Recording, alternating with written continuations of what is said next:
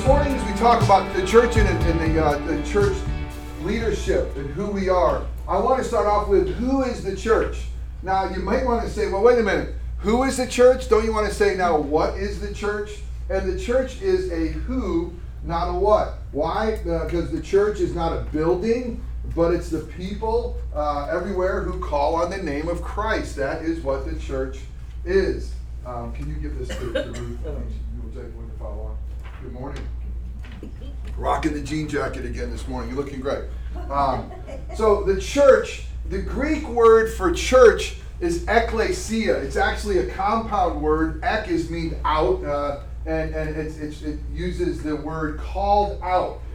The church, isn't that interesting? That's the name of it. It's called out. Who's the church? We're the ones called out. What are we called out of? We're called out of darkness into his marvelous light.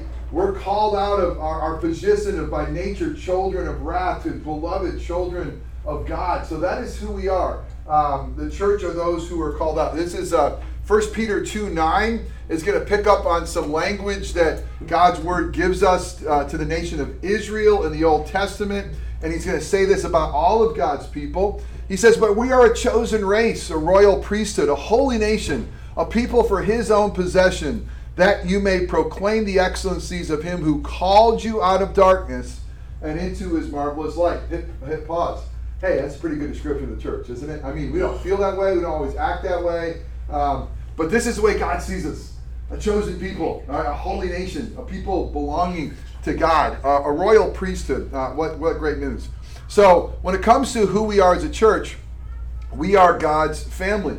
1 John 3:1 is going to say, behold, what love the Father has lavished on us, that we should be called the children of God, and that is what we are. So the church is God's family. How important is family to you? It should have the primary relational spot here on earth. And Joni, how important is your family to you? Pretty darn important, right? And I keep trying to get in there. Hope I'm close. So we are a family of God, but we're something beyond that as well. And I love this image. That we are the primary vehicle God has chosen to use to advance his kingdom. Ephesians 3:10 says this, that through the church, God is going to reveal his manifold witness. It's through us that we are, thank you, Billy Boy, that we are the primary vehicle that God is using to advance his kingdom. Does he know that Julie's back there? He knows, right? So he's probably wants to sit and listen. He's getting a muffin. So smart.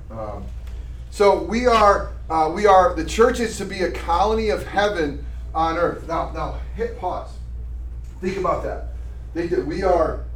Now let me not get weird on you. By the way, I've noticed that Fox and other news stations is carrying more UFO sightings, and there's a report coming out. And what are these things? And you think of now we have something out on Mars. We're getting pictures from Mars. So think of being a colony of humans someplace remote. Well, we are the colony of heaven on earth. We are the place where God wants us. We're the place where God, in a unique way, and earth meet. Why? Because we're the place where his Spirit dwells. We are the place that says that Jesus is the Lord and the King. We are to live under the headship of Christ our King. So we're to be a colony of heaven on earth. Now, we're not fully there yet, but we should have a smell of Jesus. So we should have the aroma of Christ. We should have a light that the world doesn't have. We should be peculiar people to the rest of the world. And that is because we are our citizenship's in heaven. We are not here. This is not our ultimate home. And so we are to be a colony of heaven on earth. What would it be like if the church really lived this out? Wouldn't that be awesome? We're to be a city on a hill. And a city on a hill cannot be hidden. One of the greatest joys of going to Israel, and there's a couple different spots in Israel. I think north, Jerusalem, and south. But when we're up the northern side and you're up on the Sea of Galilee, it is so amazing to be on the Sea of Galilee. The Sea of Galilee to me feels much more like, man, Jesus walked along these roads and he's been here, and I've been in a boat on the Sea of Galilee, and you look around and see the hills and say, this is what he saw, and how cool. And I've been there at night, and at nighttime when you're on the sea, you can look up and see the hills, and those who have that are together have a little city, there's lights on them, and it can't be hidden. And I don't know what it looked like in Jesus' day, but I know they still had torches and lights and stuff like that. So a city on a hill can't be hidden. We are to be that city on a hill. And here's a really interesting thing for me. When I think about the church, we are to play offense, not just defense. Now, I want to give you an illustration. I remember being with your dad. Julie's dad had some of the coolest jobs ever. When I first was getting to know him, he was an Orange County dope guy. What I mean by that, he was undercover dope cop and had drove like a Camaro and grew his hair long and did those kind of things. And eventually he would emerge to be a SWAT commander. And as a SWAT commander, I had the privilege of going on a few stings and watch the fine men and women at Orange County do their thing. But I also, at that time, learned something about a house warrant. So let me hit pause and say, when in Matthew chapter 16, when Jesus asked his disciples, "Who do you say I am?" or "Who's the world say I am?" and Peter knocks it out of the park. It was Peter at his finest, and he says about Jesus, "Hey, there's some confusion. Some say you're Moses, Elijah, one of the prophets, who do you say I am?" Jeremiah was actually it. But he says, "You are the Christ, the Son of the living God." And Jesus says, "That's right, Peter. This is incredible. You did not get this from men. This came from God. And on this confession that I am the Christ, I'm going to build my church." And he says this, "And the gates of hell will not prevail against it." You probably heard it, right? So I always pictured most of my life growing up that we are the church and we have this fortress around us, which we do, like the Holy Spirit, and the gates of hell will not prevail. The bad people out there, the good people in here, and we're going to be safe in here, right? But it was going on one of those search warrants where I realized that they had a battering ram, and the battering ram was there when they knock on the door, and they don't really knock on the door. It's like Orange County, search warrant. They are blowing the door off its hinges. They are smashing the door. So they got to get it as fast as they can get it. And so this battering ram makes sure that no matter what door they have will be blown off. And so when we think about the gates of hell will not prevail against the church, there's an offensive play to this. We are to go and be salt and light. We are to be that city on a hill. And we are to go, and the gates of hell will not stand to the gospel. We need to play offense. I think the church often just plays defense. We are the bride of Christ telling his love story. This is his love story, and what a privilege that is. So who is the church? It's the people, those who are called out of darkness into his marvelous light. Think about us being the primary vehicle that God has chosen to use on this earth to advance his kingdom. Who's the head of the church? Well, Christ Jesus is the head of our church, head of the true church. And by the way, the true church, I'm not going to spend a lot of time on this, but theologians do a good job distinguishing between what's called the invisible church and the visible church. And the invisible church, I don't want to lose you, are all of God's people from all time that are his. From the Old Testament, New Testament, that's the true church. It's all of God's redeemed in Christ Jesus people. The visible church is what we see. Okay, and the visible church are God's people. It probably has some mixture in here of people that don't really know Jesus as Lord and Savior. They may look and smell like Christians a little bit, but they're not regenerate. And so, but the true church is everyone who believes. It's not just King's Chapel. I mean, and it's not just a particular denomination. It's those who are truly his. And so, it's tough when denominations, cults really say we're it. We are the ones who have it. We are the ones who have this truth. If you really want to be in, you have to be a part of our denomination. And so, always run like crazy when that's the case. I mean, God's family includes Baptists and Methodists and Episcopalians and Catholics. I mean, those who are true born-again believers are a part of the church. Does that make sense? Yes. And I think for those of you who grew up in a tradition, I know some of you have, of the Roman Catholic Church, they want to really make sure that, hey, we are the church. We're the true church. If you are a Greek Orthodox, they'll say, no, we are the true church. We are the ones who are the true church. And who is the true church? Well, the true church are those who are regenerate in Christ Jesus, no matter what denomination that comes out to, okay? So, but Christ Jesus is clearly the head of the church. So who are the church leaders? Well, according to Scripture, we have pastor, we have elders, we have deacons or deaconesses, and then we have what I'm calling the King's Chapel Women's Ministry Council. Now, we see in Scripture pastors. We got people like Paul. We see he's even beyond a pastor. He's an apostle, but I'll get more to that in a minute. We see the office of elder and deacons clearly in the New Testament. And this is not something that you'll see in Scripture. This is something that we are seeing of our necessity. As we remember last week's teaching, which was pretty good, Pastor Jakes. Thank you very much. Felt good about it.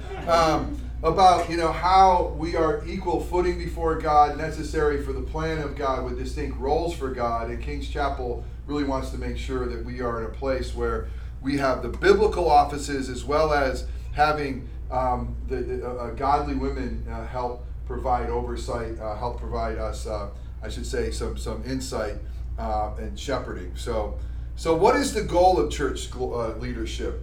Well, it's always for God's glory. I mean, we are here for Him, and it's for His renown. That's why He raises up the leadership. It's for the purity of the church. He loves His bride. He wants His bride to be beautiful and pure. He raises up leaders to keep her pure. And sadly, we know that oftentimes the leaders are the ones who lead them into the church, sometimes into debauchery and impurity and our heart breaks. But here's a point that I think is so important. Paul is going to tell us in Ephesians 4 that God has raised up different offices or roles of apostles and teachers and preachers. He's going to say these leaderships, so watch this, these leaders are all here for the equipping of the laity. The goal of a leader is the glory of God and the health of the church, equipping the people to serve Christ. All of Christians have gifts. All of Christians should use their gifts for God's glory. Leaders should help equip the laity to serve the church. So listen to this in Ephesians 4, 11 and 12. And He gave the apostles, the prophets, the evangelists, the shepherds, and the teachers. Why did He give them? To equip the saints for the work of ministry. Who's doing the work of ministry? All of God's people, right? So isn't that interesting? For the building up the body of Christ. Now, let me give you a little quick historical examination of church government. Specifically, there are three types of church government that seem to be functioning today. There's what we'll call the episcopal, or the rule by a bishop. This is a hierarchy form. Power flows down. This is the Roman Catholic Church. You have a pope, you have cardinals, you have bishops, you have the church power is very much of a hierarchy structure. This is also true of Episcopalian churches. It's much more like a monarchy and civil government. Then you'll have congregational churches, and those are ruled by the congregation. There's no flow of authority. Power resides in all the members. This is oftentimes a Baptist or community churches. I believe the Brethren churches might be the greatest illustration of it. The Brethren churches don't even have pastors. I mean, everybody's like on one playing field. You don't want to have anybody necessarily elevated, I believe, over anybody else. So this is kind of like a pure democracy. Everybody has the same voice, the same vote, and there's not really a leadership hierarchy. And then you have a representative, which you're ruled by elders, elected by the people. The power resides in them, governed by God's word. This is often found in Presbyterian or Reformed churches. This is like a republic. This is more like our country, right? Yes, of course, we have a democracy. Yes, we have our own individual powers, but really we elect those who represent us to govern us. And this is where we find King's Chapel. We believe that this is a biblical role that God has given to us, where we're not going to be a congregational church. We're not, not everybody's going to have like, hey, we're going to, what color carpet should we have this week? I think gray. I think, blue. Everybody has a vote. We're going to have godly leadership that is going to represent us, and we're going to have that plurality of leadership in our offices. So I love it because it doesn't mean that pastor has the exclusive authority. Remember, absolute power does corrupt absolutely. So when it comes to King's Chapel officers and leaders, and I made this distinction because I believe some are biblically called offices, and we have one that's more of a created for us necessity, that's more of a leadership role. Okay, well, the call to the office, it's not an issue of status or power. Really, according to God's word, you should be set apart by God. This is something that is reflective of His work. And where does it begin? It begins with a godly aspiration. I love what 1 Timothy 3:1 will say. Those who desire to be an elder, especially this role, it's a noble calling. It's noble. You're going to serve the bride of Christ. You're going to give your life to help serve others. It's not just a badge of honor. This is a noble calling that if you do it well, you'll realize it's serving. It's a lot of dirty stuff. It's seeing behind the curtain. And seeing behind the curtain at church is not always a great view. I'm just telling you right now. There's something wonderful. Ignorance can be bliss. Once you realize some of the things back there, you're like, holy cow. Well, who should become an officer? Well, it's one who is called by God. We'll see that throughout the book of Acts. It's so beautiful as Paul goes on his journeys and the church is being built. The first thing he's doing is he's installing elders. He looks to those who are called by God.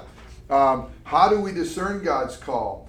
Well, you have that desire and that willingness to serve, that noble calling. You should have the necessary spiritual gifts to serve. You should manifest the biblical characters and qualities that are given to us. And God's word lists in Timothy 3 and 1 Timothy 3 and Titus 1 a list of qualifications for officers. And I'm telling you, it's like, whoa, it's pretty high calling. One that I'll tell you is be above reproach. What does that mean? Live your life without handles. No knowledge of and commitment to the doctrine of the church. What is it that we believe and why? And this will all go back to God's word. And also an outward confirmation by the church that, hey, I got a desire to serve. I believe I got the giftings to serve. I'm working on the character qualities to serve. I understand where we are theologically, and I'm committed to the same thing the church here at King's Chapel is. And the church says, hey, we agree. There's an outward demonstration that you are called. So a prospective office or leader at King's Chapel, they must be an active member. They must be qualified according to Scripture.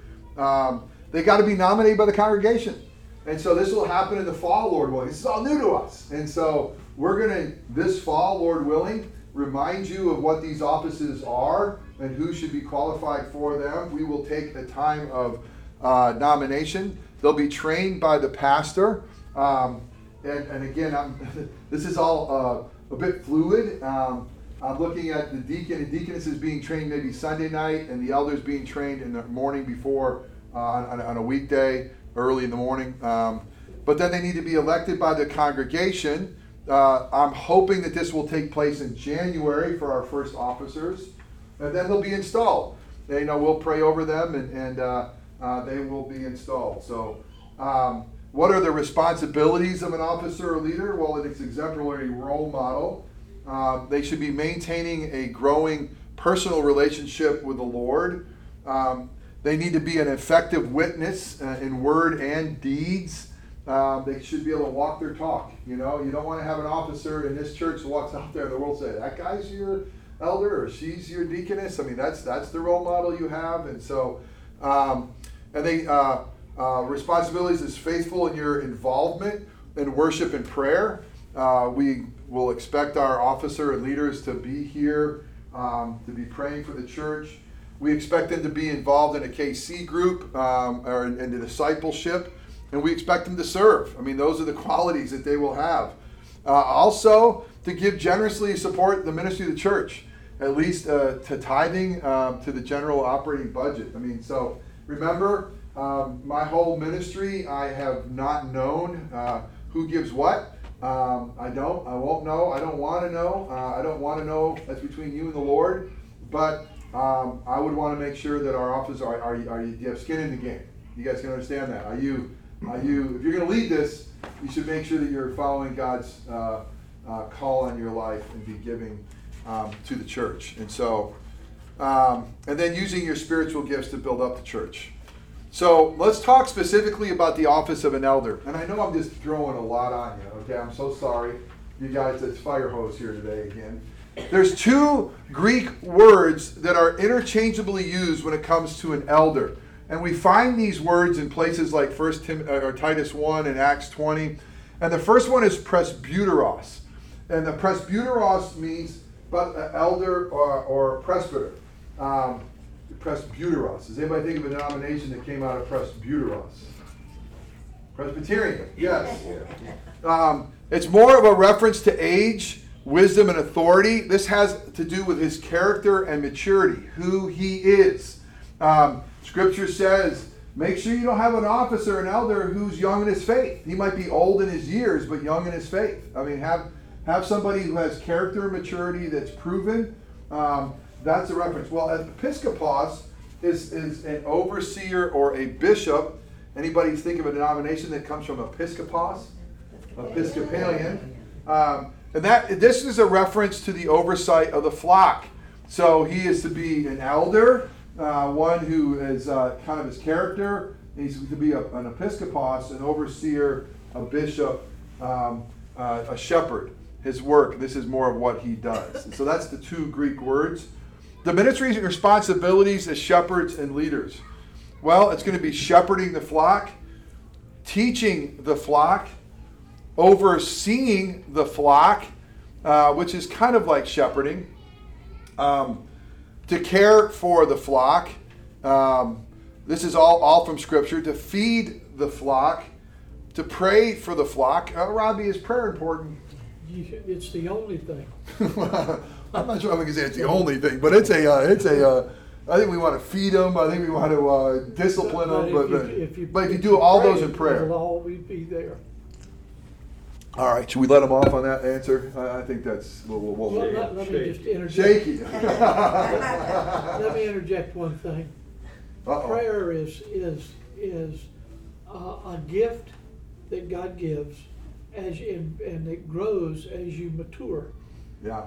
And all it is, it's a conversation with you and God. Well, you do a great job of that. Is it hot in here or is it just me? Just you. It's just me? It's a little stuffy. It's a little stuffy. Thank you, Bill. Bill and I are a little stuffy. I don't know if that has anything to do with temperature. We are to guide the flock. Think of, that's the Good Shepherd passage. We are to correct the flock. Now, let me hit pause here. This is not popular, and this is often not done in churches. Churches have given, God in His Word and wisdom has given us a formula. I hate that word. A kind of a way of making sure if one of the sheep is wayward and one of the sheep is in sin, how do you biblically try to bring them back? The whole goal, remember, is the glory of God and the good of our neighbor. The whole goal is restoration. So there's a way of saying, hey, if you know of somebody in sin, go to them. And if they don't listen, take two. And if they don't listen, bring them to the elders of the church and let them wrestle with that. And there's a position of discipline where you'll say, hey, well, you know what? Let me say this. Jeremy, if you lose your mind and you walk away from what God has given you, and Lily and Aaliyah, we're going to come and say, hey, bro, we love you. This is your wife. And, Scripture's clear. And, what are you doing? And so we know that no marriage is perfect, but if we love you, we will love your marriage, and we will love your family, and we will love what God should do in your life, and we should love you enough to speak truth and love. Now, most people, when sin gets in the equation, people are like, who are you? Get out of my face. This is my decision. I mean, I've been in the church long enough to know a lot of churches don't do this. It's hard to do. It really is. It needs to be done with grace and mercy, but it should be done. John Calvin said, what are the true marks of a church? If you want to know, how do you know if this is a true church? He said there's three things. There's the preaching of the word. Are they preaching the word?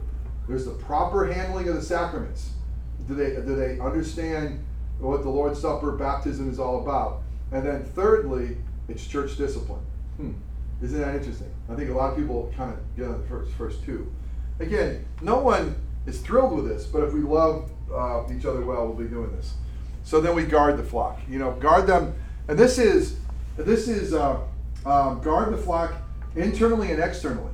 Guard the flock internally of heresy and maybe even members. I remember I was coming up as an officer. I was coming up as a deacon, and some of the diaconate members before us got involved in a multi-level marketing thing, and it got kind of crazy. I mean, listen, dude, we don't want to buy Amway. It wasn't Amway. It was like, your calling isn't that, and it got to the point where, there had to be guarding of the flock who disciplined for him, and there's also guarding the flock of hearing what the world thinks about marriage. Let's say, we live in a time that's going to tell you that marriage can be between two people who love each other no matter what. Now, the world can redefine marriage the way they want, but we can't as Christians. We are given, this is God's idea, follow His rule, His word. So we help guard you by saying, hey,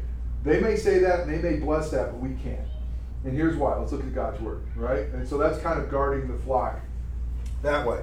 So that's the elder. Then you have this ministry of deacon or deaconess. Well, deacon is the Greek word diakonos means servant. That means servant or minister. We see in the New Testament origin is in the book of Acts, chapter 6, 1 through 7. It's kind of an interesting story. It says that there was a time the church was growing, and there was an argument about who's getting food first. What widows? The Jewish widows or the Greek Hellenistic widows, And so things were getting a little bit dicey, and the apostles, the elders said, hey, listen, we got to teach God's word and govern. We shouldn't, it sounds weird, we shouldn't stop to wait on tables. We got to make sure that there's others who are doing this. And so they raised up servants, deacons, to come alongside. We see that. So they provide spiritual ministry to those in need of physical necessities of life. That's a good little saying. Hey, it's a spiritual ministry to those who have some physical needs. It's providing assistance to the apostles and the elders, freeing them for the ministry of the word and prayer. So what are the deacons' responsibilities? The deaconesses to render humble service for the benefit of others within the church and out in the community. The word menial was here in my original definition. I took it out because menial can feel like it's low. And I don't mean menial like it's not important. It's just humble service. It just is, it may feel menial, but it's not. But to remember, so that's that. It's an office of sympathy and service. It's meeting human needs through deeds that Scripture has told us to do. Humble service, is this too low for an officer? Remember the life and ministry of Jesus. He came to seek and he came not to be served, but to serve and to give his life for the many. He came not to be served, but he says, I've come to diakonos. I've come to serve. I've come to be this. And so, man, this is a reflection of his ministry. Jesus, obviously the greatest teacher, also the greatest servant. He had the mark of the towel, and I read that passage this morning in my reading. That's the story in the upper room that Jesus, right there, he washes his disciples' feet. So that wasn't anything too low for him. We're going to see throughout Scripture, these passages, that it says of Jesus, he had a both powerful ministry of word and deed. God bless you. Thank you. Word and deed was what he had. So the office of deacon, again, is carry on a ministry of mercy. The evidence of the reality of our faith is by what we do. What we've done for the least of these. It's one of Doug Meyer's favorite passages. I always think of you always talking about Matthew 25. That's really burned something in your heart over the years. I've heard you say, what we do for the least of these, we've done unto Christ. And so, natural response of recipients of God's grace and mercy is to give grace and mercy. I love this story. To those who have been forgiven much and then love much, respond accordingly. Meeting the needs of others within our body and outside the church. So it's a ministry of mercy. It also takes care of church property. Like the Levites of the Old Testament, keeping all things in proper repair. It's things like setting up our signs, our tables, our fellowship hall. It's things that you see happen every week here at King's Chapel and beyond. Preparation for worship for our facilities, to be a place of beauty, to glorify our God. It's also to oversee financial matters. I think specifically help collect our offerings and also addressing financial needs to the poor in our community, members in crisis, training in financial management, budgeting, and things like that can help. We haven't done it in a while, but we have a KC family fund that we at Communion we take, and there's a decent amount of money in there that we've set aside for those members of the church that are in financial need. And this would be something that deacons would be in charge of once we get them in place. Okay, have them come and just see, who has needs. Let them distribute them. Develop membership. This is big to me.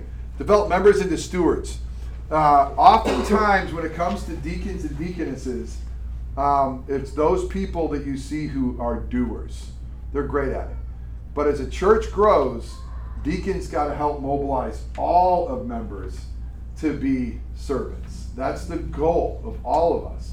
The 80-20 rule sometimes in churches becomes 90-10 or 95-5. It's amazing how few can do all of the work. And I can even think about right now, I can tell you right now, who do you see out here who probably feels like a servant deacon? You could probably name some, all right? Let's name Buddy Hosier. So Buddy is a perfect example, and he was a deacon in my previous church. He's been that servant. He just does it. That's what he wants to do. But if he, he's got to also learn to help equip others to do it. Do you mind if I share what Buddy does for you? Not at all. So, several months ago, Ruth's got her hands full.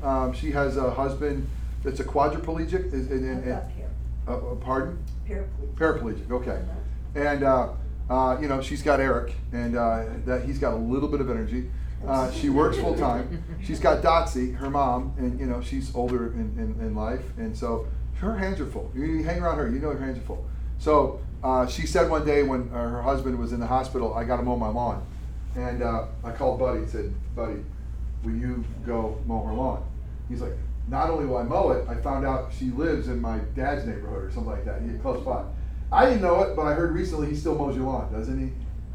If I don't get to it before he does, yeah, he'll come by and mow my yard. Yeah. He's amazing.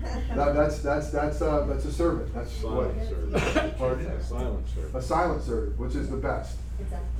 So the bottom line, the deacon is focusing on mercy and service to the body, individual members, and the community, and also focusing on member stewardship and mobilization to serve. And then we got this last little piece here. It's King's Chapel Women's Ministry Council.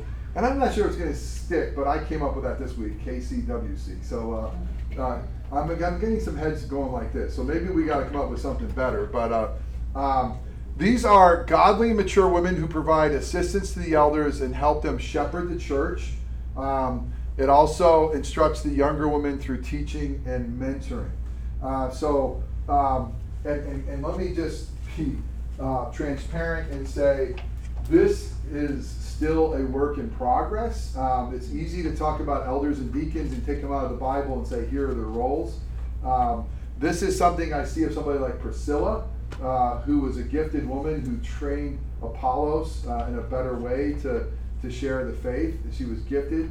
Somebody like Phoebe, who is called the diakonos, who was helpful to Paul in the Church of Rome.